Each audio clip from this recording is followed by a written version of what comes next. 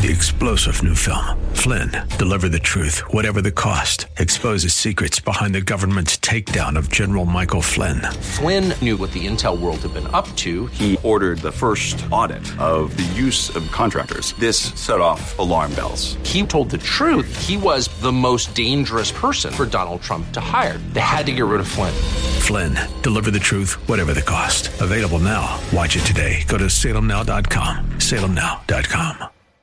And now a word from one of our Bible Live sponsors. Our company is so proud and excited to sponsor the Bible Live. As a businessman, I have to make decisions every day about how to best invest time, personnel, and resources for the best return and results. The scriptures say there are two things on earth that will last forever: God's Word and the souls of people. It's my hope that you, your family, your church, and perhaps even your business will pray about giving a tax-deductible donation to the Bible Live at this time. Together, let's expand this historic broadcast of the scriptures to other cities across our nation. A sound investment for both time and eternity. You can donate by credit card at the Bible Live website, www.thebiblelive.com, or mail your check for the Bible Live to P.O. Box 18888. That's P.O. Box 18888, San Antonio, Texas 78218. Hi, I'm Eric Galindo, Training Director for the FSI Training School. For individuals and businesses, we offer certification courses in CPR and First Aid through the American Heart Association, and also the Vehicle Safety Inspector course for the Texas Department of Public Safety. Courses are available every week for your convenience. Call me, Eric, at 210-314-2615.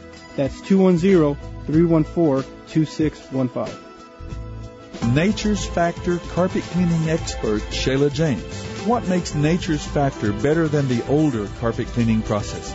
Older systems saturate your carpet, leaving your space unusable, sometimes for up to a day because of their long dry times, plus leaving you with the risk of fungus and the dangerous chemicals left in your carpet.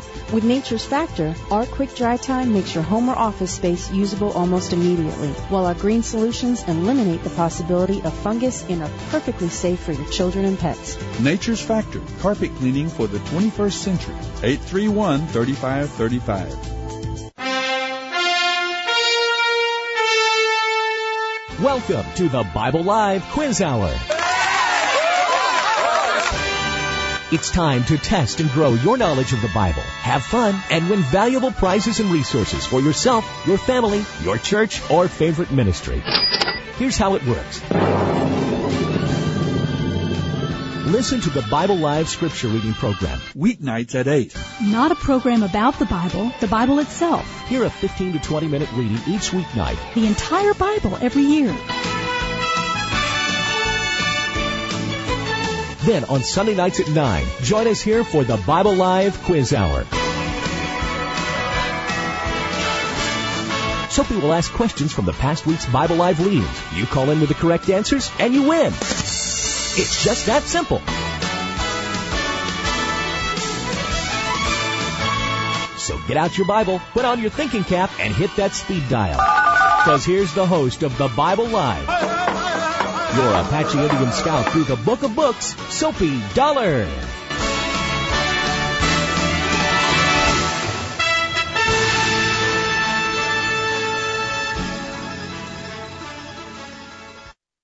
Not to worry.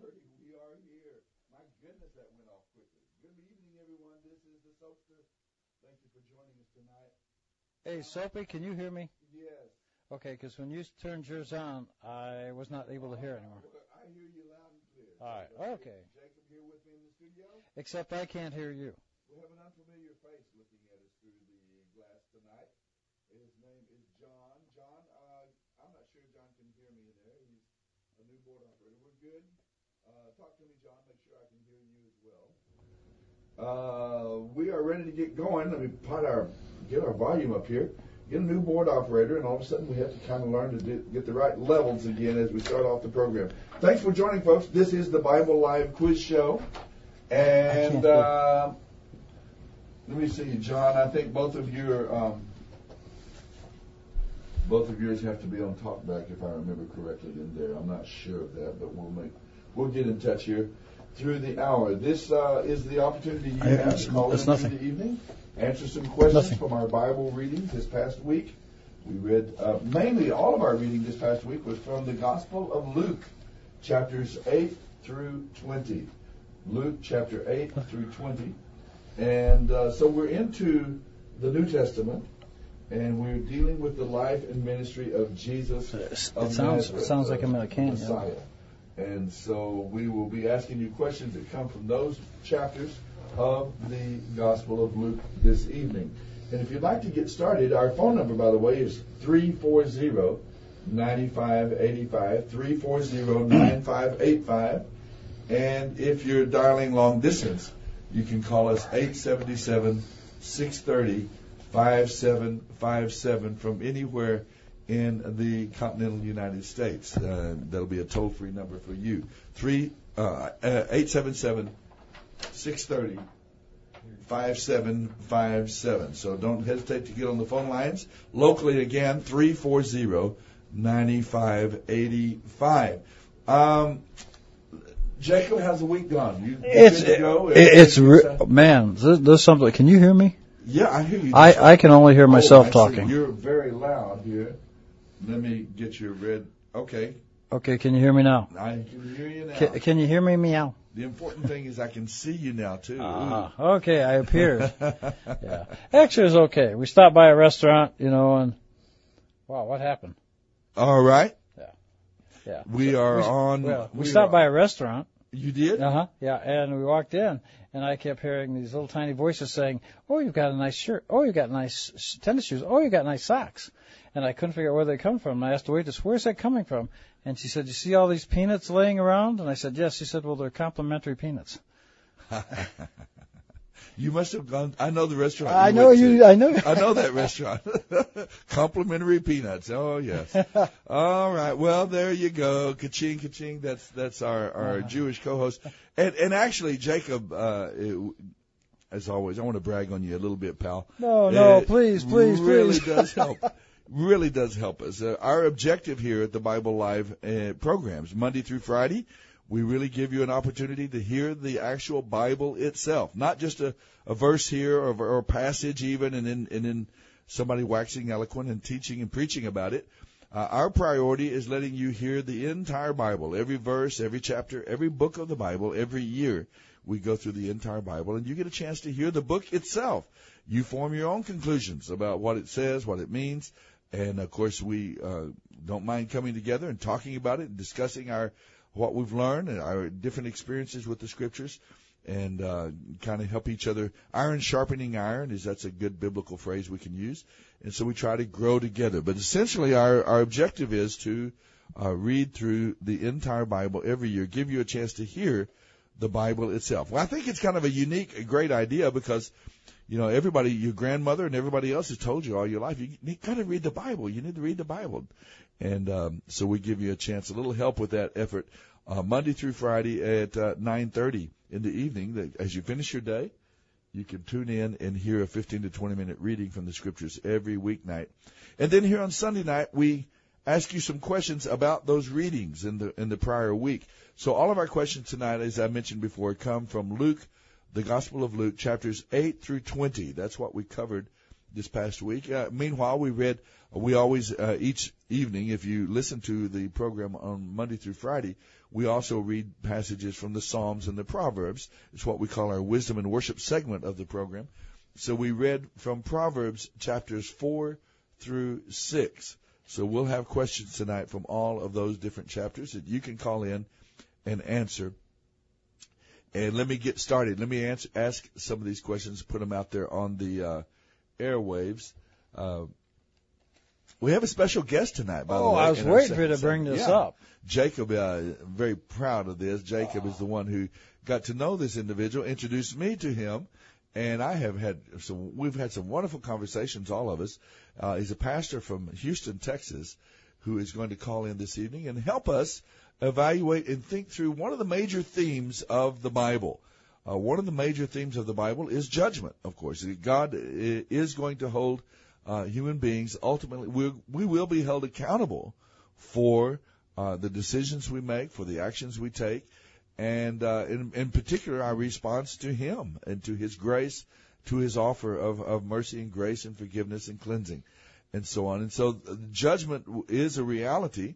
God is a great, merciful, loving God, but he's also righteous and totally and absolutely just or fair in all of his ways. And we're told that God will judge humanity. And who is this guy you're talking about? His name is Edward, believe it or not. No, I was talking about the God. Oh. Who is God? Yeah. The God of the Bible. Oh, I just wanted to. Okay, you wanted to make sure we're talking about. And that's a good impulse. I like that. We need to be, nowadays especially, what God are you talking about? There are other gods. And could I take a segue just for a second? Sure. All right. Because when have you ever not been able to? Holding it on to a second was my problem. All right, there you go. Okay, I was going through a religious bookstore a couple times, and I saw this movie, and the movie is called Hell and Mr. Fudge. Now, Hell and Mr. Fudge, yes. And so I didn't want to buy it. After a couple of months, I found it sounded interesting to me. I thought it was probably some kind of a fantasy with some kind of a character made out of fudge that goes to hell and melts. I don't know. So you just couldn't resist. Yeah, so I got the movie, and I've told other people. Of course, I gave you a copy, of course, and told you about it. Right. Anyway, so I started tracking the guy down, and I got him, and he responded to me, so we talked for quite a while. And I became so interested in what he was saying, that's when I contacted you and said, Soapy, this guy, and this is very important, not only did they make a movie about him, but he also, and it's very important to know that he's not just a guy with an opinion, he's an expert in Greek, and he's taught Greek since he was 6 years old. I mean, he was taught by his father. Mm-hmm.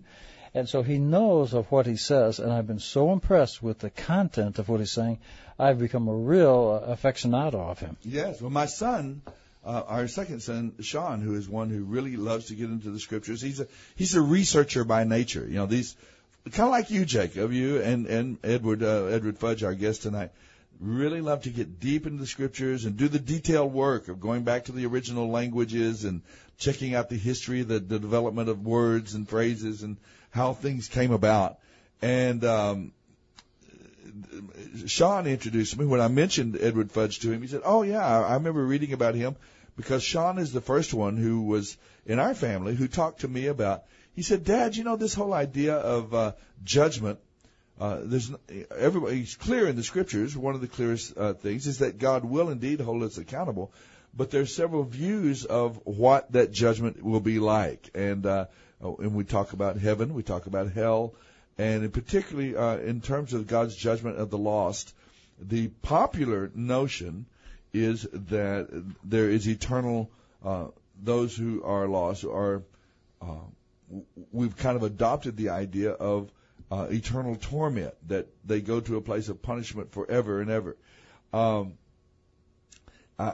am going to have, Edward is going to come on tonight and give us the maybe the less known or understood view, and that is of eternal, not eternal torment, but a place of eternal judgment, or what's it called? The eternal punishment. I'm looking for the phrase that is used there. Total destruction. In other words, the destruction of the wicked and the judgment of the wicked. So we'll look at that tonight. We'll get some help from Edward. I assume that you're going to allow people to call in with some questions. We are. You're going to get an opportunity to call in and visit with Pastor Fudge. You can talk to him and hear from him. Ask your questions as well. Our desire is clarity. What does the Bible actually teach on the matter? And so he'll help us think through that. And you can, of course, then make up your own mind then as to what you think it seems most clearly taught by both Jesus, Old and New Testaments, on this matter. So we'll get Edward in here with us in the next segment of the program. But right now, let's put up some questions that folks can answer. From the Proverbs, I have this question from Proverbs chapter 5. Listen to this, folks. This is a question that really has a lot of significance for the times in which we live. Disappointment and regret, shame, loss of honor, loss of money, disease, and death. It sounds like a country western song, doesn't it? You know what happens if you play a country and western song backwards, right? Yeah, the guy gets his girlfriend, his house, his dog, his pickup truck back. Well, this is kind of that realm. disappointment and regret, shame and loss of honor, loss of money, disease, and death. According to Proverbs chapter 5, these are all the certain results of what sin? Of what kind of sin in our lives? And so that's according to Proverbs chapter 5. It's a terrible sin that has these terrible consequences in our life. Now, in Proverbs chapter 6, we are warned against laziness. We are told to work hard and to be wise like a certain insect. What insect is referred to there in Proverbs chapter 6 and held up a little bit as a model for us to be diligent, to work hard, and to be wise. What insect is held up as a model for us in Proverbs chapter 6? All right, then let's go to the book of Luke. I've chosen, I don't know, I'm going to give a few questions, Jacob, and then if you have one in your mind there. Actually, do you remember last week it was rather awkward because you had forgot your questions? Yes, I do. Okay, I just wanted to bring that up before I make my next comment. Thank you very much. I have actually looked at the questions. I'm so glad you remember those embarrassing moments in my life. You're to make you feel better. Yes, thank I you. forgot mine tonight. Yes. Yeah. Well, thank you, Jacob. That is very kind. Yeah, I try to be thoughtful. Yeah, it is. It is very, very thoughtful. Okay, well, I've got the questions here that I've circled, and well, that's okay. You just read some questions, and we'll. Okay, here we go. Shall I say a joke? We'll fudge our way through it. Oh, there you go. We'll fudge in honor of our guest coming up. Jesus tells the story in Luke chapter 12. Jesus tells the story of a wealthy farmer who builds bigger and bigger barns to store more and more grain. But in the parable, in the story that is told, this man is considered to be a fool. He is called a fool. Why? Why is he called a fool? It's a story of a wealthy farmer who builds bigger barns to store more and more grain. Why is he a fool? That's Luke chapter 12, verse 13. And then also in the Gospel of Luke, all of our questions tonight, chapter 16, there is a story of a rich man and a poor man named Lazarus. Why does Abraham, in this story that Jesus tells, why does Abraham refuse to send Lazarus back from the dead to warn the rich man's 5 brothers of the coming judgment in their lives, of God's judgment? Why does Abraham refuse to send Lazarus back from the dead to warn the rich man's 5 brothers of judgment? What reason is given? And where would the person find the answer for that? They would find the answer in Luke chapter 16, verse 31. All right? Ah. And that story of the rich man and Lazarus, which also has a little bit of people often talk about that passage when we talk about the idea. That's why I was asking. I was hitting it because that seems to be very supportive of Mr. Fudge. In some ways it does, although sometimes people use it on the opposite side of the argument as well. About because he goes to this place, it's hot, and he water on his tongue and that sort of thing. It seems like a place of torment, But we'll ask about it. We'll get the benefit of Pastor Fudge's research and study on this area. Okay, and then question number 15.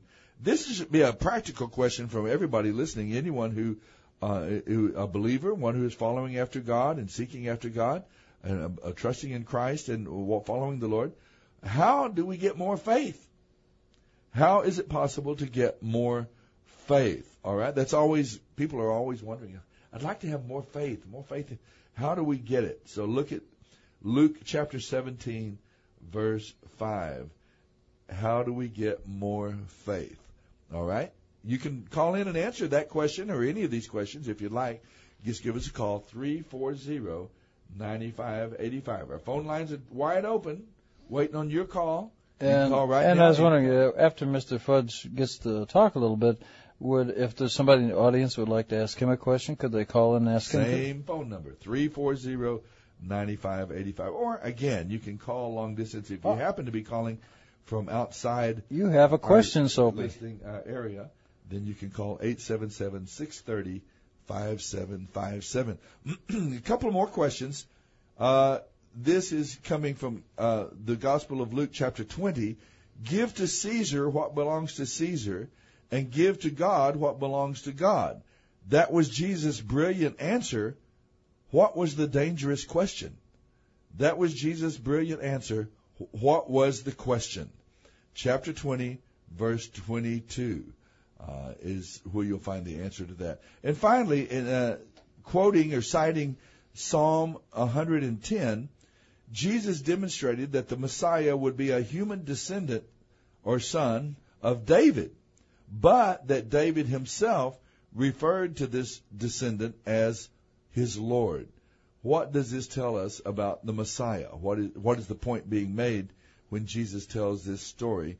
What does it tell us about the Messiah? That's chapter 20, verses 41 through 44. Let's go to our phone lines quickly and talk with did you say Bill, John? Bill is on the line with us. Hi, Bill. Hi. Good to hear from you tonight. Good to hear your program. Hey, I'm a long-time listener, and I asked for an answer. You get him one before me. He says no, but I didn't want to hog the lines. But no problem. We're glad to hear from you. Did you hear a question you wanted to answer, or did you have a comment or thought for us tonight? I listened to about the last three. I guess about the middle two. Okay. What was the second one? Let me see. I had some questions from the Proverbs, and then I had some questions from the Gospel of Luke. Bill, which one do you like, from the Gospels or from Proverbs? I think the second one you answered was what kind of worker would we compare it to? Oh, yeah, that's right. Jesus tells this story. No, that's in the Proverbs. Okay. In Proverbs chapter 6, we are warned against laziness. In other words, don't be like Jacob over here. We're told to work hard and to be wise like a certain insect. What insect is referenced there in Proverbs 6? The bee, that hard-working bee. Oh, my goodness. That is a wonderful guess. It really is, Bill, but it's not right. It's not the bee this time. No, it's not the bee this time. It's another, and I bet you know the other one. Oh, the ant. The ant. Yeah. It's not the uncle, it's the ant. That's right. Be about your hardworking ant. Exactly right. What's wrong with mine? I should have researched. Well, it doesn't hurt to look it up, and this is an open book quiz. You're certainly allowed to do that. But he's a winner. He gets presents, right? He does. He gets a good package from us. Let me ask you another, if you don't mind, just another kind of, you can help us clear up another one of these questions. I'd love to try. Okay, let's give you, let's see which one of these you might like. Do you recall from the story of this wealthy farmer? Jesus tells the story of a very rich farmer. I know that. And he gets more and more money and more grain, and so he says, I'll build bigger barns and bigger silos, and I'll store more and more grain. I'll just store up my wealth. I'll get richer and richer. And then the story goes, he is called a fool. Why is he considered to be a fool? Because the Lord says, you fool, you're going to lose your life tonight. That's right. This very night, you're going to die and go into eternity, and all you've thought about is earthly values of wealth and money. Something, shouldn't it? Yeah, exactly. Oh, yeah. It's a good lesson, a great lesson for all of us. Bill, you done great. You answered the question, both of them, correctly. A little help on the first one, but that's all right. We love giving help. I think we should tell Bill something about the bees, since he's fond of bees. That was idiot me. I was being smarty pants. I thought I could. Yeah, that's okay. Well, the Bible does talk a lot about bees and honey and all that sort of thing. So that's. But a bee is very important in biblical thought and in Jewish thought. Oh yeah, in Jewish thought, isn't honey one of? Okay. Isn't honey? There's something about honey being a kosher food. Bill, come on, Jacob's just aching to tell us something about the bee. Bill, would you like to know the answer? Sure. Yeah, a bee, you can't eat a bee. It's not kosher. But the honey, as Soapy was saying, that it produces is kosher. It's one of like only 2 items that produces something kosher from a non-kosher source. Yeah. So see, I think your answer is a better answer anyway. So when Saul told his troops not to eat anything all day, and then Jonathan picked up a honeycomb and ate some honey, he was actually still eating food that was kosher. It wasn't unkosher. Yeah. No, that's kosher. Food. Yeah. There you go. We learn every little details all along the way. Bill, thanks for calling in. Don't hang up now. Talk to John tonight. Give him your information, and we'll send our gift package of Express Lube oil change and maybe some dry cleaning and just some gifts that we have from our program sponsors, and we'll send that along to you, okay? And you have a second, I'd like to say thank you so much for your ministry. When our daughter graduated and went to heaven to be with the Lord, that she used to support the Bible Live, and we're taking up in her absence. That is so touching. It really is, Bill. Where we rejoice in that she knew the Lord, and we'll see her again. We'll be together again as God's people, and that's a wonderful truth, isn't it? Well, take care, my friend. Don't hang up. Talk to John and give him that information, and we'll get that gift package in the mail to you. You can do that. You can call in just as easily as Bill did. Your station for Focus on the Family. 9585. 340-9585 is our cell phone, our phone number. And we will come back right after these messages with our guest, Mr. Edward Fudge. The Lord into the house of the God of Jacob. Hi, I'm Jeffrey D. Miller. Hey, Shalom Chaverim. That means hello to you, my friends. This is Rabbi Ted Simon. Welcome to Messianic Minutes, where we two Jewish guys who love Yeshua, Jesus, the Jewish Messiah, are all about Jewishness and Jesus and the way it should be. And this season that's coming up, Jeff, is the perfect merge of Jewishness and Jesus. That's right. In just a few weeks, we'll be celebrating Pesach, or Passover.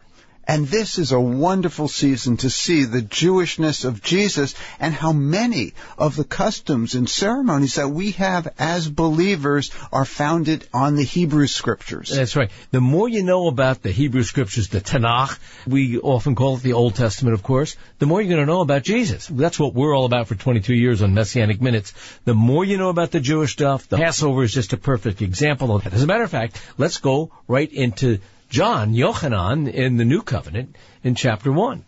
Yeah, let me look, verse 29, Jeff, where John the Baptist saw Jesus coming down to him, and he said, "Behold the Lamb of God who takes away the sins of the world." You know, Ted, it is so important to understand the reference to the Lamb. Well, some people would say, well, they're sacrificial lambs. They were used based on the book of Leviticus to sacrifice, but it's more specific than that. Yeah, we're going to be talking about the Passover lamb that was bred outside of Jerusalem, actually near Bethlehem, brought into the temple, and sacrificed on these days of Passover. And over the next several weeks, friends, the revelation that's going to come out of the Passover right in Scripture in the book of Exodus, and the Passover Seder, the memorial feast that God commanded in the Scripture, this is a compendium of evidence about the Jewishness of Jesus, and the things that Jesus stood for were Jewish, and the things that Judaism stood for in ancient days we're pointing right to Jesus. It's amazing stuff.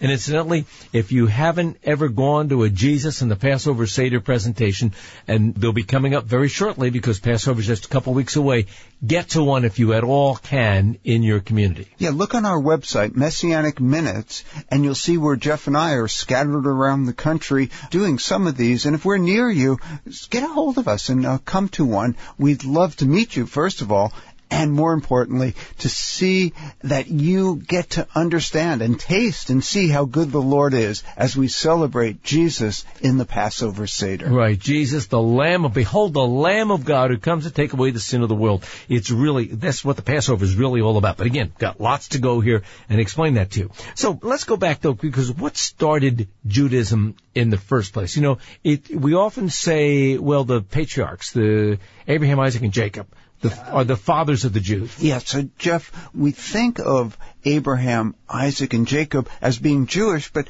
really not. The first Jewish person, the first person called Jewish, I guess, was Judah, from the tribe of Judah. Well, his descendants even would have been the first people called Jews. But the point is, Abraham, Isaac, and Jacob, as the patriarchs, are the patriarchs of the Jewish people. So Judaism, Israel actually came from Jacob. Yeah, Jacob's name was changed to Israel, and his descendants were called the children of Israel. Yeah, so I mean, that's pretty neat to understand that Abraham, Isaac, and Jacob themselves weren't what we would call Jewish today, but they were the father of the Jews, and God used their names and their descendants' names to create Israel and his Jewish people. Friends, we're Messianic Minutes. We'd love to hear from you. Get in touch at messianicminutes.com. That's messianicminutes.com. Yivarechecha Adonai v'yishmerecha b'shem Yeshua Mashiachenu. May the Lord bless you, and may he keep you, in the name of Jesus, our Messiah.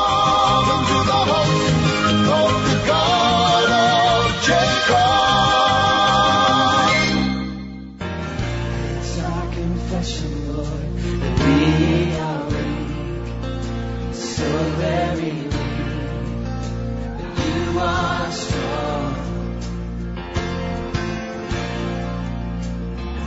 And though we've nothing, Lord, to lay at your feet, we come to your feet and say, help us along. This is the Bible Live with Soapy Dollar. A broken heart and a contrite spirit, you have yet to deny. We are back. This is the Bible Live, the quiz show, the weekend version, the quiz show here on Sunday evening, asking you questions, giving you a chance like Bill did. Call in, answer a question, win some great prizes, and talk about the Bible, these great Bible truths, what it has to say to our lives today, and what it has to offer and contribute to our happiness, our fulfillment, and, of course, our desire to please and honor the God of the Scriptures. Let's go to our phone line. We have a very special guest joining with us this evening. His name is Edward Fudge, believe it or not. But, see, I don't make fun of anybody's name because my name is Soapy Dollar. So, something wrong with the name Edward? Nothing wrong with the name. I think, Pastor Fudge, you have surely some folks have at least laughed a little bit. Oh, dig your way out, Soapy. At your name over the years, right?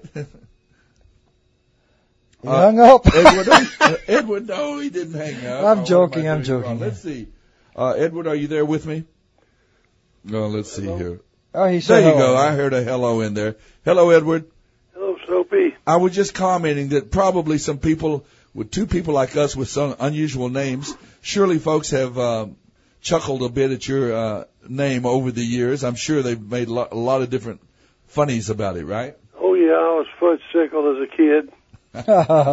Fudge-sickle, yeah. I wonder if your engineer can turn your volume up a little bit. I cannot hardly barely hear. All right, let me, maybe I could speak a bit. We're in the red over here. Can you hear me a little better even? Maybe that's a little better. All right, we'll speak, both Jacob and I will make sure and speak directly. I'd like to say hello to Mr. Fudge myself there, Soapy. Hello, Mr. Fudge. Hey, Jacob, it's good to hear your voice. Well, it's good to hear yours, and I'm looking forward to our discussion tonight because it is very interesting to me. Yeah, Same here, brothers. I'm delighted to meet both of you. Well, let's get right into it. Now, we're talking about the theme of judgment. Of course, it's one of those themes. There is no controversy about the idea that God, the Creator, the God of the universe, is going to hold human beings accountable particularly for our response to Him, to His call, to His offering of friendship and love and the opportunity to be a part of the people of God.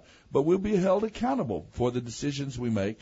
Now, the traditional view, I'm going to let you lay these out, Edward, because you know these, you've studied these so deeply, and basically have the views of hell is presented in the Scriptures in terms of God's judgment of the wicked, the judgment of the lost. Is their traditionalism talks about a fire that torments, in other words, that people will burn and suffer forever in the fires of hell, the lake of fire, and there's images that that sometimes we find there in the Scriptures and we've taken away.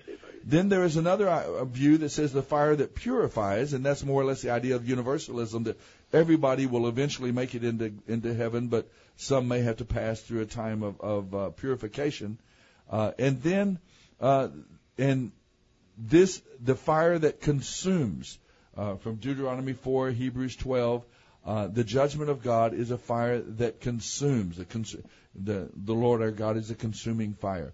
So I want to just give you as much time as I can to talk about these particular views, Edward, and what it is. Maybe you can tell us a little bit about your past experience as well, what it is that brought you to this view and brought you to study the Scriptures deeply to discover when you talk about hell and the judgment of the lost, are you saying there is no judgment or there is no hell, or what conclusion have you come to? Well, I'm definitely not saying there's no hell. If anything, I'm saying that hell might be hotter than previously thought, because in the past, the tradition of most of the church has been eternal conscious torment, that people stay alive in hell forever. And I'm saying that the Bible really teaches they don't stay alive forever at all. He's asking you a question, Edward. Sarah, you're on the air. Oh, I'm sorry. Well, hello there, ma'am. Hello there. Hello there. We're trying to find a phone that I can hear better. Okay. You're faded out where I can just barely hear you. Give me just 1 second. Sure. Let me So Edward is not saying that there is no hell. Punch that one, let me see it. But that perhaps that the punishment that God has is maybe even more difficult or more stringent than that would be.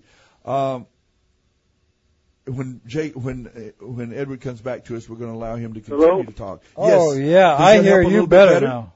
Okay, maybe this one will work better. Oh, yeah. We hear you better, yes. Mr. Fudge, I hear you so much better. Ask me that last comment or question that you said just a moment ago. We were just outlining the kind of the traditional view, the universalism view, and in your view that you've come to as you've studied the Scriptures and going back deeply in both Old and New Testaments, that the judgment of God is a fire that consumes, as opposed to, and it kind of turns on the concept of immortality. Is the soul immortal? Does it live forever, or does the idea of destruction of that? There are two ways to approach this, and maybe more than that. But one way is to start with God and the statement in Timothy that God only has immortality. God is the only being in the universe who has life of himself. Everything else that has existence exists because God made it and gives it life and keeps it going. And in the resurrection, according to the New Testament, God's people will be given immortality as a gift of God, and those who through life have sought for immortality will receive eternal life, it says. But every time the Bible speaks of human beings in terms of immortality or being immortal or deathless, it's always talking about the righteous, the saved, never the lost. It's always talking about the whole being, the resurrected person, not a soul or spirit apart from a body. And it's always talking about after the resurrection, not something that's true now. So the fact, it boils down to this: when people say everybody will live forever somewhere, and they either will be in torment or in blessing, the question comes back: well, how do the wicked stay alive throughout eternity? Because they're not given immortality. They're not people who are given eternal life, and there's no life apart from God in Christ. So it's like pulling the plug on an electric heater. When somebody's cut off entirely from God, there's no way they can continue to exist forever. That's one approach to it, and from that comes the name conditional immortality for this view, which means that immortality is conditional on being given this gift from God in the resurrection. They do seem to be contrasted. I think in probably the most well-known, the most famous verse of the Bible, John 3:16, and many others as well, but I just think of that verse comes to mind, that how it contrasts the idea of God so loved the world that he gave his only begotten Son, that whosoever believeth in him would not perish. There's one concept, and then would have everlasting life. And so you do see continually the contrast of those two realities. Another similar passage is Romans 6:23, the wages of sin is death, but the gift of God is eternal life. And I can say really as we begin here this evening that when we're through, if your listeners want to remember what we're saying really and sum it up in a sentence or two, all they have to do is remember John 3:16 and say that and say it's either perish or eternal life, and those words mean just what they sound like. In fact, it's interesting, if you go through the Bible, both Old and New Testament, the most common way that the Bible describes the end of the wicked or final punishment or eternal punishment, the most common way it describes it is in these three words, die, perish, and destroy. And they're words which in normal usage all indicate cessation of life, to be dead in the usual sense of the word, to be gone, to be no more, to not be there any longer, and so forth. But for a reason that we can go into a little bit later if you like, in the early church there crept in from Greek philosophy the idea that every human being has an immortal soul that cannot die, or that will never die. And based on that Greek pagan notion, the early church began to teach that the wicked will live forever in torment. That's not what the Old Testament says. I was going to ask you it's not what the New Testament says. Yeah. It's not what Jesus taught. It's not what the earliest church believed. And it's not what we need to hold to any longer today for a number of reasons. Well, it's one of the things that Jacob mentioned. One of the reasons he had this interest is because the traditional historic Hebrew or Jewish perspective of the Scriptures is the idea of the option that you talk about, and that is that I'm looking for the word I'm looking for your instead of eternal torment, there is the idea of destruction or annihilation, or as I think the word that you mentioned is something to do with conditional immortality.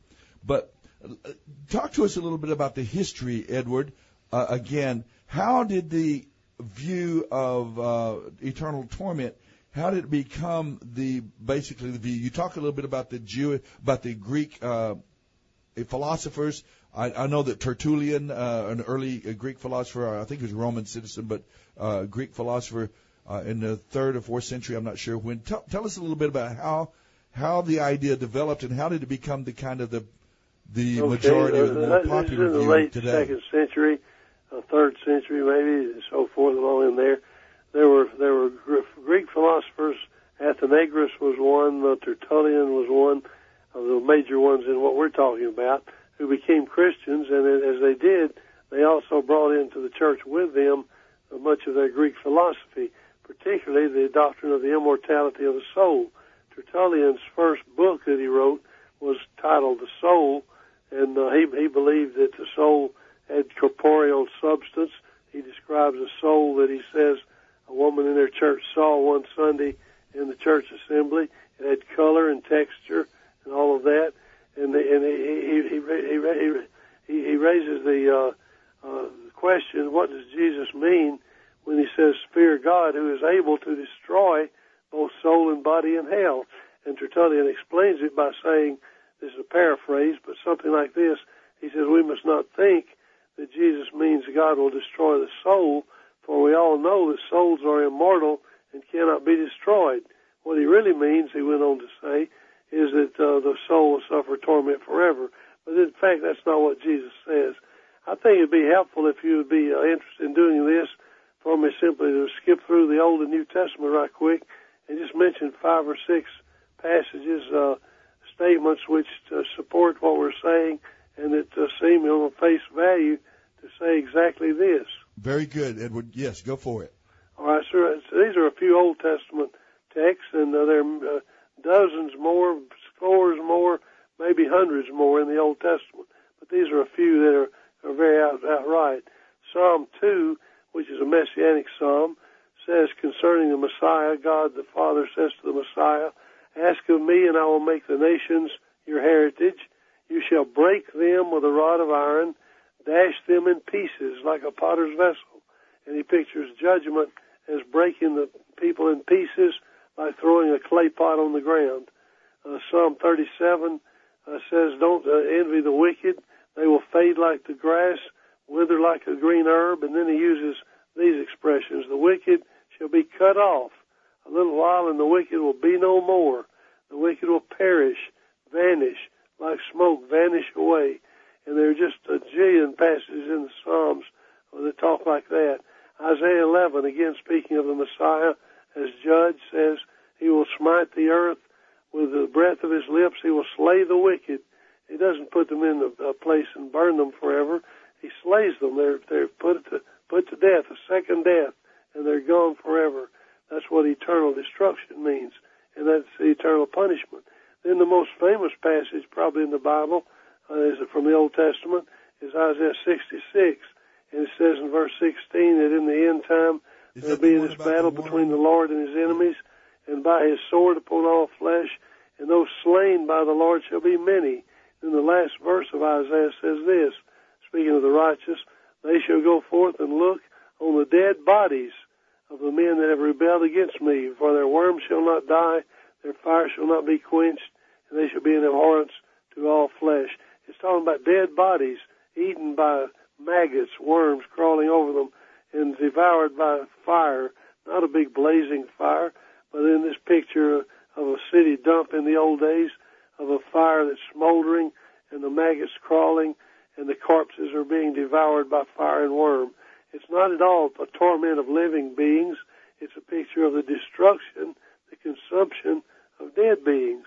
And then finally in the Old Testament, Malachi 4, the last chapter of Malachi, starts out speaking of the day of judgment is coming, a day in which the wicked will be burned up, says the Lord of hosts. It will leave them neither root nor branch. In other words, they're completely gone. And you shall tread down the wicked. They will be ashes under the soles of your feet on the day when I act, says the Lord of hosts. And the picture all through the Old Testament is that very same thing. There's a great number of New Testament texts as well, but I'll stop a minute and let one of you have a space to say something. Mention something, Mr. Fudge. Yes. Mr. Fudge, I'll tell you what intrigued me is I don't know if you were listening earlier or not, but I explained how I had ran across the movie Hell and Mr. Fudge, and I think I told you this when I first saw it. I thought it was about some character carved out of fudge and he melted in hell or something. A cartoon, right? But it was intriguing. When I got it, I was so impressed with it, I watched it twice. At any rate, what intrigued me probably more than anything, and I'll be quite candid with you, I didn't know. I know you're a Greek expert, and I did explain to the audience, as you say in the movie, you began learning Greek at 6 years old. So you know what you're talking about when you read that. But what fascinated me was, Mr. Fudge, is what you came up with out of the Greek is really what Jewish understanding is. Very, very similar. And so I began thinking, I didn't even know that, frankly, I knew there was some, from a Jewish point of view, I approach everything from a Jewish point of view. And I knew there was something that wasn't quite gelling, but with the New Testament. But I was really pleased when you were able to discern almost exactly from the Greek what the Jewish approach was even before Jesus. Jacob has already tracked for us some of the problems, at least, that we have in the New Testament in terms of seemingly not being absolutely consistent with the Hebrew views. That he has tracked some of that for us to the translation. Of course, language is a very delicate, powerful, complex thing, and when language is brought over into another language, a culture, or mindset, worldview, even, it can go south pretty quickly. So he's talked to us about this in other contexts, about other themes. In fact, the problem of that translation, particularly the Greek, bringing the Greek philosophies into the idea of the language that doesn't match up with the Hebrew philosophy. Let me say this about the movie comment, the 6-year-old thing, truth in advertising here, full disclosure. I started learning Greek at age 6 because my father, who had majored in Greek in college himself, he was a preacher and wanted to learn to read the New Testament in its original language. He started teaching me the Greek language when I was 6. He taught me the alphabet, and then he got busy and couldn't have class anymore, and I didn't resume it till I went to college. So I didn't really study Greek all the time growing up. I just got started early, and then left it till I got to college, and I eventually got a master's in the biblical languages myself. Let me mention a few New Testament texts, if I may. Let me do this, Edward. Before you get started, Edward, Edward, before you get started, I want to. We've had a listener on the phone line now for a good while. Let me bring Greg in, if you don't mind. Hopefully he can join with us. I mean what they sound like. Oh, Edward is still going, talking about some of the statements. Edward, I'm trying to get your attention. Chapter 3, verse 12. Edward, can you hear me? Let me try. Mr. Fudge, can you hear us at all? I don't think he can hear us at point. His winnowing fork is in his hand. All right. He will clear his threshing floor and gather his wheat into the granary, but he will burn up the chaff with unquenchable fire. And it says he'll burn up the chaff. Is a picture that he uses. Matthew 10:28, Jesus says, "Don't fear man who can kill the body but cannot kill the soul. Fear God who can destroy both soul and body in hell, because God can destroy it completely and forever." And then you've already mentioned John 3:16 with the two choices, perish versus eternal life. They just are very obvious in what they say if we let them mean what they sound like. Same thing with Romans 6:23. Wages of sin is death, but the gift of God is eternal life. It's life or death. And then 2 Thessalonians 1:7-9, Paul speaks of the time when Jesus will come again with his mighty angels in flaming fire, and the wicked will suffer the punishment of eternal destruction. What do you mean eternal destruction? Does he mean that they are forever being destroyed and never thoroughly destroyed? Of course not. It means they're destroyed, and they're destroyed forever, and the destruction is eternal. It's not ever reversed or undone. I find it interesting in the Old Testament as well that the flood and the Sodom and Gomorrah's destruction are two great examples of God's final punishment, and the New Testament uses them that way. When the flood came, everybody knows what happened to the people who were destroyed in the flood. They were drowned. They were wiped out. They perished. They were destroyed. They are no more. When we come to the New Testament, Peter says in 2 Peter 3 that in the flood, the world that then existed was deluged with water and perished. But by the same word, the heavens and earth are now being saved for the day of judgment and destruction of ungodly men. So he uses the same word both places. It's by water back there, by fire in the judgment to come, but it's destruction, and it means just what destruction means both places. Sodom and Gomorrah are very interesting as an example of final punishment. 2 Peter says in 2 Peter 2:6 that God turned the cities of Sodom and Gomorrah into ashes and condemned them to extinction and made them an example to those who were to be ungodly. Sodom is an example of what will happen to the wicked in the end of the world, and Sodom was turned into ashes and the people were made extinct. That's the picture. And I'll just mention one more contrast. In Revelation 20:14 and 15, death and Hades are thrown into the lake of fire. This is the second death, the lake of fire. If anyone's name was not found written in the book of life, he was thrown into the lake of fire, which is the second death. So again, it's life or death pictured by the lake of fire and the book of life. There are some expressions that people have assumed mean eternal torment or eternal pain that don't mean that at all. And in a moment when we want to, I would like to comment on that. Mr. Fudge, can you hear us now? I can just barely hear All right, that's the problem, Soapy. Maybe we were trying to tell you there's a caller on the line that would like to maybe visit with you. We're not sure if he wants to answer one of our Bible Live quiz questions or maybe comment or question. Are you able to maybe visit with Greg and talk with him a bit? If I can hear him, I can. All right, let's see what we can do. If we Would lose you like I'll to call. hang up and call me again? Yes, if we happen to lose you, I'll hang up and call you again. But let's hope I've got all the right buttons pushed here. We'll see what happens. Greg, are you with us now? Yes, sir. Good, Greg. Good to hear your voice. Have we lost you, Edward, or are you still with us? Say it again? Is Edward still with us? Oh, I must have lost Edward then, so we'll have to call him back. But go ahead, Greg. I don't know if you called to maybe answer one of our questions from earlier, or maybe to comment a little bit about this theme of eternal judgment and whether it's eternal torment or whether it is annihilation or destruction of the lost. I don't know which reason you called in, but we're happy to hear from you. Yeah, well, I heard a lot about your show, so I called in. Didn't know everything about it. but definitely people doing things for the Lord is something I like to hear. You know what I mean? You betcha, you betcha. Well, normally we're answering questions from the Scriptures and discussing the Scriptures. It's just that tonight we don't have many guests normally, but since the theme appears in the Gospel of Luke, the theme of judgment and the theme of hell and the judgment in the parable of the rich farmer and so on, we thought, well, let's bring it's a principal theme of the Scriptures of how God deals with the wicked and His judgment. And so we thought, well, then no one better to speak to the theme in terms of understanding the different views than Edward Fudge. So we're privileged to have him on tonight. We've lost him, but we'll get him back again. Did you have a question for Edward, or did you want to maybe discuss one of the questions we have out on the airwaves tonight? Yeah, I didn't get to hear the questions, but yeah, I'd definitely like to talk about one of answer. Okay. Discuss one of the questions. Let me give you.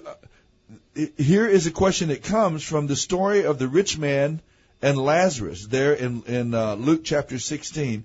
In the story of the rich man and poor Lazarus, it says, "Why does Abraham refuse to send Lazarus back from the dead to warn the rich man's 5 brothers?" If you remember the story, the rich man has died, has gone to judgment.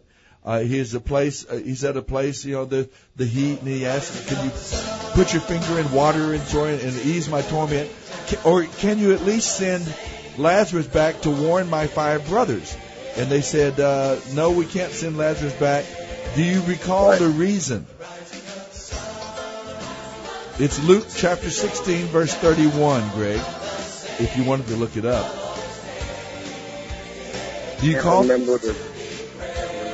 Okay, that's all right. We have another. Let me put you on hold. We've got to take a break right now. I'll put you on hold again, and we'll bring Edward Fudge back on the line as well when we come back from break. And we'll give Greg a different question to answer. All right, Greg?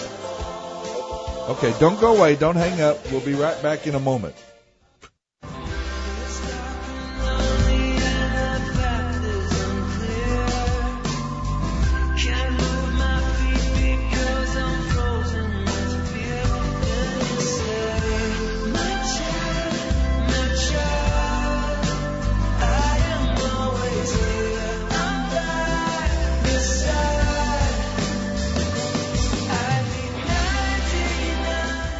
You're listening to the Bible Live with Soapy Dollar. We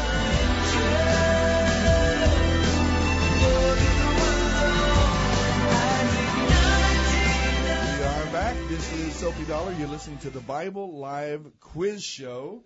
And we have got our guest back on the line with us. Let me see if I can get it loudly as I can. I hope you can hear us.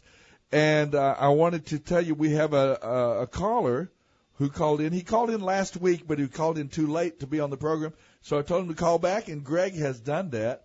Let me see if I can bring Greg up on the line with us. Greg, are you with us? Yes, sir. Greg, let me ask you another question then from the Gospel of Luke. Do you mind? Let me ask you this one. Do you remember there was a time when Jesus answered a question? He said, "Render unto Caesar the things that belong to Caesar, and give to God the things that belong to God." That was a brilliant answer. Do you remember what the question was? The religious leaders asked him a question, and that was Jesus' answer. Render to Caesar what belongs to Caesar, render to God what belongs to God. From Luke chapter 20, verse 22, do you remember what was the question that Jesus was asked, and he gave that answer? Do you remember the question? I don't remember the question. I think it had to do with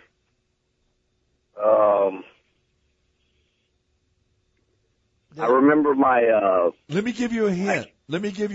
Okay? Good. What happens to us in America on April the 15th? April the 15th. Oh, that's the day Jesus was born. No, that's a good guess. I think I heard him say something about a coin. That's what. Didn't you say coin taxes? Aren't you supposed to fill out some papers for the U.S. government somewhere? Your taxes are due. Oh, good. The keyword is taxes. Okay. You're a winner, Greg. That was the question. That was the question that they asked to Jesus. Is it right that we should pay taxes to the Roman government? And Jesus says, remember, he said, give to Caesar the thing that belongs to Caesar, but give to God what belongs to God. Greg, we are nothing but helpful, and we want to be we got you to come out with the right answer there about that. What was the question that was asked? And Jesus answered the question that way with that famous answer. Well, thank you for calling in, Greg. And don't hang up now. Yeah, don't hang up. We want to put you on hold here and give you a chance we'd like to send you a gift package from the Bible Live Quiz Show. All right? Appreciate it. Yes, sir. You bet. Yeah. Don't hang up. Thank you, Pastor. Thank you, Pastor from Houston. Appreciate you. All right, brother. Thanks for calling in. Let's put Greg on hold. Mr. Fudge, you're there, right? Edward, are you still with us? Let's go to Edward then. And Mr. Fudge, you're there, right? Conversation. Hi, Edward. Can you hear me? Great. Yes, we can hear you just fine. We were coming to the place of this. We're going to hold you over in this segment, if you don't mind, and talk a little bit more. I think what you wanted to talk about was what are some of or question I wanted to ask you is deal with some of the passages that are traditionally interpreted to mean eternal torment. Maybe you could take some of those passages and I think even tonight in the Gospel of Luke, sometimes the experience of Lazarus and this wealthy man goes to this place. It seems like, to some degree, a place of torment. He says it's so hot. Can Lazarus dip his finger in water and touch my tongue? And Lazarus, of course, is in a different place in the bosom of Abraham, we're told, whatever that means. And so sometimes even that parable that Jesus told, if it's a parable and not a story, is used to give the idea of torment or of flame and heat and suffering. Talk to us about some of the passages that are used to support the view of eternal torment. Okay. Let's just start with that one since you brought it up there first. Luke 16, Jesus tells the story of the rich man and Lazarus. I would just point out several things about that I think are interesting in understanding it. In the first place, as you mentioned, it is a parable, and parables are not intended to be telling literal truth about everything they say as actually having happened, but are intended to be stories that have one point usually that is being made. But somebody says, well, I don't want to go with that. I think it's a real true story. So I say, okay, let's just for the sake of conversation say that it's not a parable. Even in that case, it's not the subject of the story is not eternal punishment at all. The subject of the story, if we look at the context, is how people live in the present life in terms of covetousness and helping the poor and that sort of thing. Jesus is teaching, if we look at the earlier verses, Jesus is teaching about covetousness, and the Pharisees, who are lovers of money, are mocking Jesus. And Jesus warns them and says, you better be careful, because the things that are highly esteemed by men are not looked that way by God. And he says, you're living in critical times. The kingdom of heaven is being preached, and men are forcing their way into it, and you need to be paying attention to God while you have opportunity. Then he tells this story about a covetous man who did not pay attention to the times, wasted his opportunity, and ended up having squandered every chance to get right with God before it was too late, which is really the point of the story.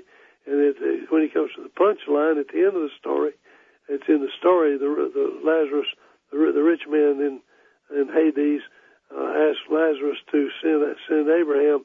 He asked Abraham to send Lazarus to warn his brothers so they don't come to the same place.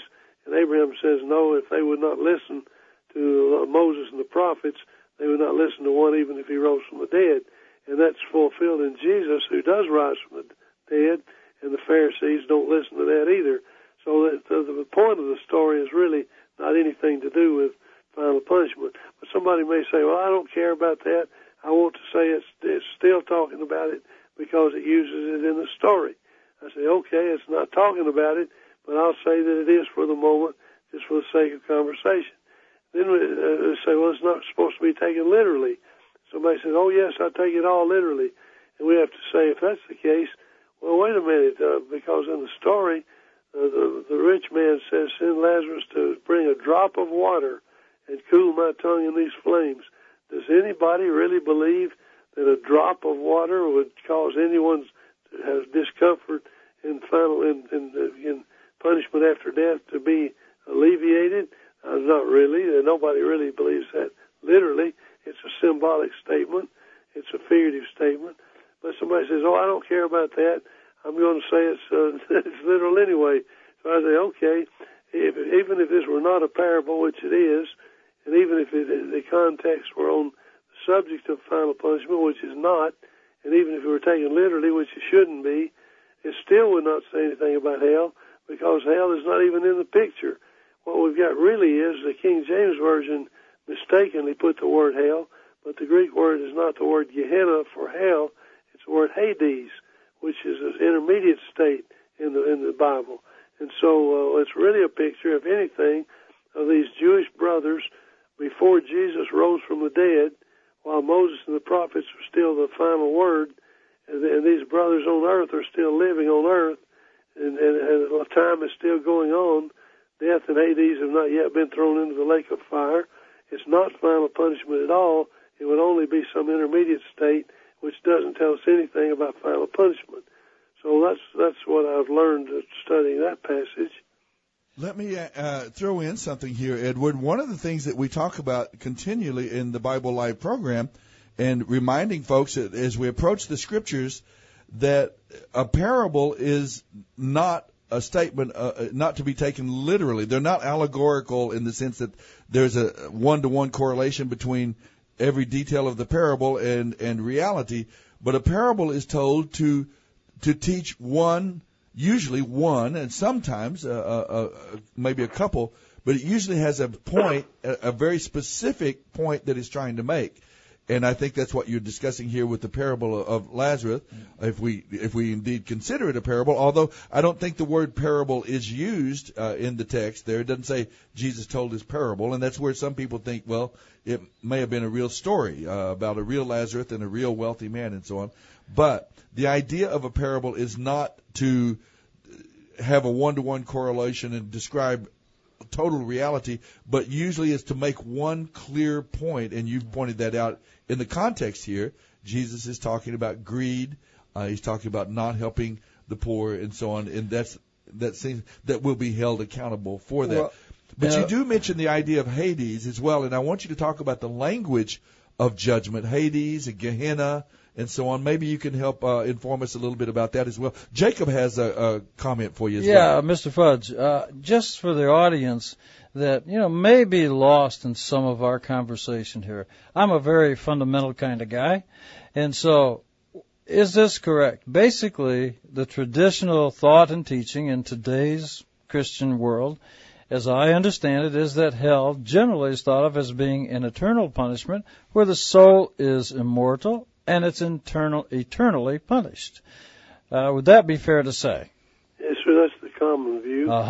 And what you're really saying, and which I've just been awestruck by your research, and I think you're correct, but is what you're saying is, yes, there is a hell, but it is not eternal, and God is not the kind of guy that would make somebody live forever to be tortured forever. Rather, what the Bible is teaching is that in the hell, as you understand it from the Greek, which lines up with the Jewish stuff, is that you get burnt up and you cease to exist, like a branch that's totally burnt up. It's nothing but ashes. It's gone. And that's really, is it fair to say, that's the distinction that we're talking about tonight? Yes, sir, that's correct. And I would add one detail. Yes, sir. Jesus does mention in the story of in Matthew 25, the parable of the final judgment and the sheep and the goats. He ends the story by saying that those on the right hand go into eternal life, and those on the left hand into eternal punishment.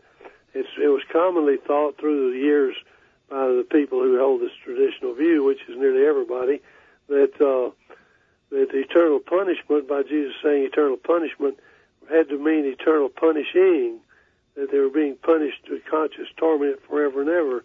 But there's a great difference between punishment and punishing. The Bible also speaks of eternal salvation, but that doesn't mean people will be forever being saved. It means they're saved and the salvation lasts forever. The Bible talks about eternal judgment. It doesn't mean the judging goes on forever. It means that they're judged, and the outcome of the judgment lasts forever and is never reversed. And so the same here. Eternal punishment is the outcome of the punishing, and the punishing is the eternal destruction. The punishment is they're destroyed, and once they're destroyed, they're destroyed forever, and that is eternal punishment. It's what we would call eternal capital punishment. And the state of Texas, for example, I worked as a lawyer the last 25 years, civil law, not criminal law, but in Texas we have criminal code, and there's all kind of punishment for different offenses. Somebody may pay a fine, that's punishment. Somebody may go to jail, that's punishment. They may go to penitentiary, that's punishment. And in the worst cases, they may even be put to death, and that's capital punishment. Nobody says, well, wait a minute, those other things can't be punishment because they don't hurt enough or don't last long enough. The reason it's punishment is because it's what the law prescribes and what is sentenced on the person by a judge with authority to do the sentencing. That's why it's punishment. It's the outcome of their evil deeds. But to say the word punishment doesn't say anything about what the punishment consists of. And so when Jesus says eternal punishment, it doesn't tell us what the punishment is. It just says whatever it is, it's eternal. And it turns out that what it is what Paul calls eternal destruction. Jesus himself tells us what it is in Matthew 10:28 when he says, fear God who is able to destroy both soul and body in hell. And so in the process, some people say, well, there's got to be a room for a lot of pain and agony here. They want to be sure nobody gets off too easy. And I question our own sensibilities if we think that way, but some people do. And so I just add that if that's the case, if there needs to be a certain amount of conscious pain and agony in each individual case, it will be exactly done according to perfect justice. God is a righteous judge. It will not be one bit too much. It will not be one bit too little. It will be perfect judgment, perfect justice. And when it's all over with, the person will be gone, and they will have ceased to exist, and they will be no more. Really like your explanation. That really brags the next thing I want to ask about. Now, I know because I've seen the movie twice. But in the movie... Hell and Mr. Fudge. And I would encourage people to look at the movie. And perhaps we'll get a chance to talk about your book in a moment. But I would like to ask to make you a real human being to folks. What happened in your life that caused you to be so under such much pressure to research this and discover the meaning? Would you mind explaining a little bit of that to our audience? Okay, so let me just take a second here before I answer that question directly and give a couple of resources for people, some of these things you're talking about. Okay. Sure. I have 3 books out on the subject of hell, the 3 different ones, and you might say they're Mama Bear, Daddy Bear, and Baby Bear in the sense of one is very easy to read for everybody who's interested to read it without Greek words and that sort of thing, without footnotes. A second one is sort of a debate between another theologian and myself on the 2 views about hell, and it's a little bit more complex but easy to read for a serious student. And the third one is a scholarly book that anybody that works hard enough can read, but it's real work called The Fire That Consumes, 500 pages, about 1,000 footnotes, now in the 3rd edition, and so forth. But all of these books and my other books on other subjects are described and so forth in my website, which is edwardfudge.com. And that's all you need to know, just my name and .com, edwardfudge.com. And Edward if you go to my website, Edward you can learn all about my books. And if you want to order any of these, you can see there how to order them as well. There's also this movie you described, Hell and Mr. Fudge. I did not make that. I didn't have anything to do with making it, except we watched some of it being made, and I worked with them after they decided to make it, and so, but I didn't sponsor it or whatever. I gave my approval. This feature movie, Hail to Mr. Fudge, is also on my website, and you can see a preview there, a trailer, and you can also learn how to order a copy there if you're interested.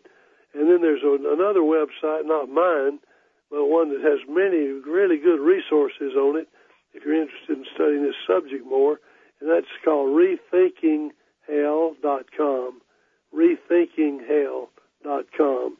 And it's a very good website that I recommend, even though it's not my website.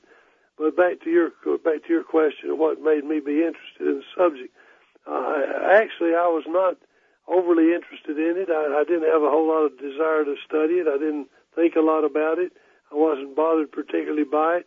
But in the mid-1970s, I was in my mid-30s then, and I was approached by an Australian publisher, religious publisher and theologian, who had formerly believed the same thing I'm teaching now, and he had come to question some other doctrines of his denomination, and he decided he needed somebody outside his group to study this subject thoroughly and help him decide what he should believe. So he actually came to Alabama, where I lived at the time, and spent a night with me, and we talked about 16 hours, and he hired me to spend a year studying this subject. Everything in the Old Testament, in the Apocrypha, Pseudepigrapha, Dead Sea Scrolls, between the Old and New Testament, everything in the New Testament, the Apostolic Fathers, Ante-Nicene Fathers, and all the way down to the medieval theologians and the Reformers. I spent a year doing this, in the process of which I also wrote this book, The Fire That Consumes. So that's how I got into it. It was half a lifetime ago for me. I'm 70 now. I was about 35 then, and I never dreamed at that time this book would have the influence it has. It actually has helped to recreate a study of this subject all over again by theologians and evangelical leaders all around the English-speaking world. And I'm not taking credit for that. God uses all of us in ways that are amazing to us because He's the one doing it. There was a friend of yours that when you were boys that had a terrible thing happen, and you asked your father some questions according to what I've seen in the movie. By the way, I have the Fire That Consumes book. But would you mind just for a brief minute explaining that? Because I think that helps people get a grasp of who you are and why. You're asking about the movie about the boy that's killed? Yes, sir. I lost you. Are you yeah. Yes, sir. Yes, sir. Yes, okay. Yes, sir. In the movie, there's a story when I'm probably in elementary, not junior high school maybe, of a friend from school who was killed in a car wreck, and he was not a Christian, and I was concerned about his salvation, and was he suffering in hell already, and so forth. The movie starts out by saying at the very beginning, this is based on a true story, and not every detail in the movie is literally true, but it's based on a true story. And this is one of those things that's based on a true story. That was a composite character representing several friends that I had who were killed as young people, and it was not that I was obsessed. It's a little bit overstated maybe, but I was concerned about it, I'm sure, and if it came to my mind, I was distressed about the thought, but I wasn't just consumed about it. Certainly was not eager to just try to find some way to get around the problem, but I studied the subject because I was interested in learning what the Bible said, and it was only after I decided that the Bible taught what I'm saying now, and I had to change my mind about that. It was only after I changed my mind based on what the Bible taught that I came to really think about the emotional part of it and say, well, this certainly sounds a lot more like God. Mm-hmm. But we can't start by saying, I don't like the traditional doctrine, so I'm going to come up with something different. We have to start by saying, what does the Bible teach? But once we see that the Bible teaches this, and it means what it says, is when it says wages of sin is death, and the gift of God is life, and once we see that it really means that, then we're free to say, wow, that certainly sounds more like God. Mr. Fudge, I'm sorry. Real quickly, we have a caller on the line, and I think he would like to ask you a question. Would you entertain a question from a caller? Yes, he would. Let me see if I can bring Harold on the line with us. Edward, are you still on the phone line with us? I can barely hear you, but I'm here. All right. Harold is on the line with us as well, and maybe Harold has a comment or question for you as well. Harold, are you there? Was I able to get Harold up on the phone line successfully or not? Harold? No, I was not. Doesn't sound like it. I don't hear Harold on the phone line. Let's put him back on hold there and go back to Edward. Edward, I wanted to tell you that through the years of ministry that my wife and I have enjoyed here and across, really in many countries of the world and so on, one of the most common questions that we have been asked over the years has been that there are people who have a problem with the traditional view of hell, eternal suffering, because it's seen as uncharacteristic, out of sync with the character of the God of the Bible, loving and merciful, yes, righteous and just. So I know it wasn't like you. I would say it wasn't a particular problem of mine, in the sense that I've always known that there were things about eternity and about God's judgment that were beyond my comprehension. And I just simply know that God is not only merciful and loving, but he's also just and righteous, and that his judgment will be fair and down to the perfect degree. And so I've never really struggled myself with the idea of feeling bad about the idea of eternal judgment or eternal punishment, because I've just ultimately given it over to faith in God's righteousness and goodness, and that he would do the right thing. But I do know that there are people, both in sometimes believers in the faith and outside the faith, that this creates for them a real dilemma. They just really have a struggle with that idea. And I know that in some ways we can't judge God. I mean, that's not what we're trying to do. But if there is a more accurate and correct view of the Scriptures, that is more important. In other words, I don't guess we can form our opinion about judgment and hell based on how we feel about it. But the real question is, as you've said it over and over again, what does the Bible actually say in reality? And I'm sure many times our feelings follow our faith. Our faith doesn't follow our feelings. We start with what God says, and that's a matter of faith, and then that leads into our feelings as a result of what God says. So our feelings follow our faith, and that's what we're trying to do here, say, what does the Bible teach?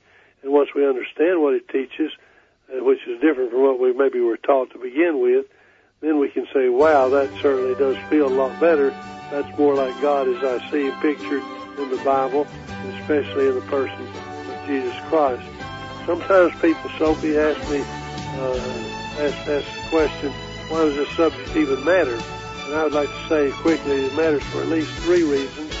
First of all, when we tell people what God says on the subject, we need to be sure we say what God really said, because he indicates in the Bible he's not pleased when we tell people something he didn't say and pin it on him. So we need to just try to be careful and say what he really says.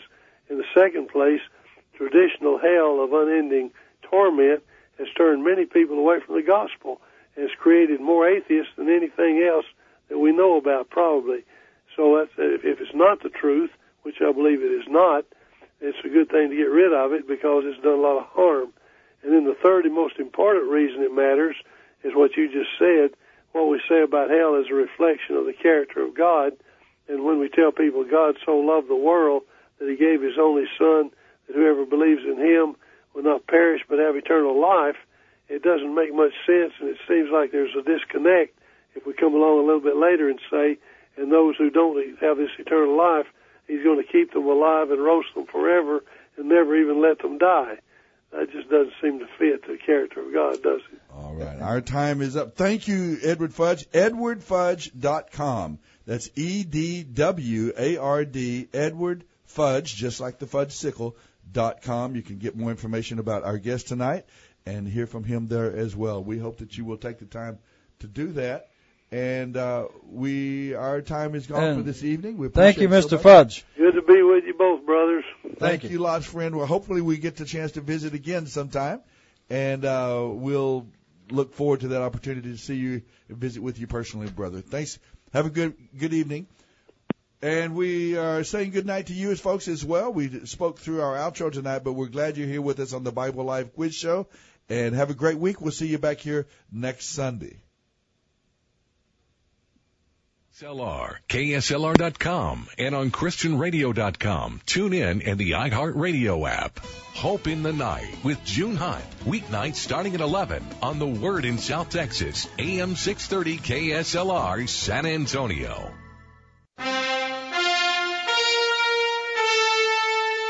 Welcome to the Bible Live Quiz Hour. It's time to test and grow your knowledge of the Bible, have fun, and win valuable prizes and resources for yourself, your family, your church, or favorite ministry. Here's how it works. Listen to the Bible Live Scripture Reading Program. Weeknights at 8.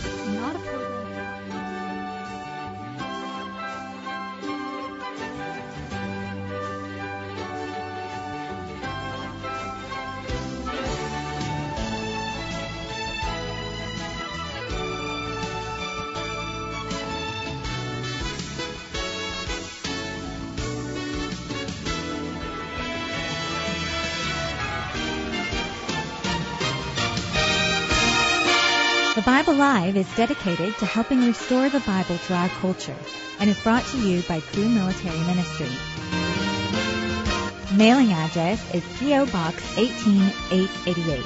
That's Box 18888, San Antonio, Texas 78218. Hear the entire Bible every year on the Bible Live, weeknights at 9:30 on this great station.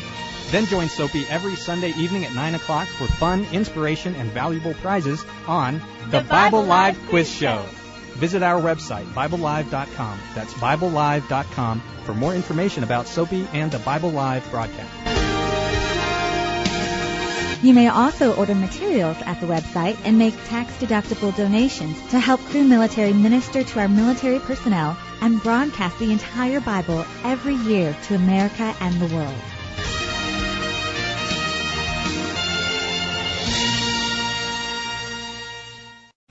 Three-star General Michael J. Flynn, head of the Pentagon Intelligence Agency, knew all the government's dirty secrets. He was one of the most respected generals in the military. Flynn knew what the intel world had been up to. He understood its funding. He ordered the first audit of the use of contractors. This set off alarm bells.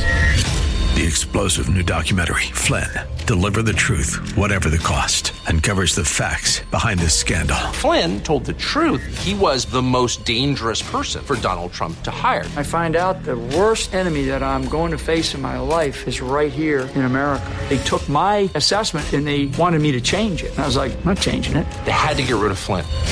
With in-depth interviews, archival footage, and never-before-seen personal records of the man behind the headlines. I just felt like I was drowning. Flynn, Deliver the Truth, Whatever the Cost. Available now. Watch it today. Go to salemnow.com. salemnow.com.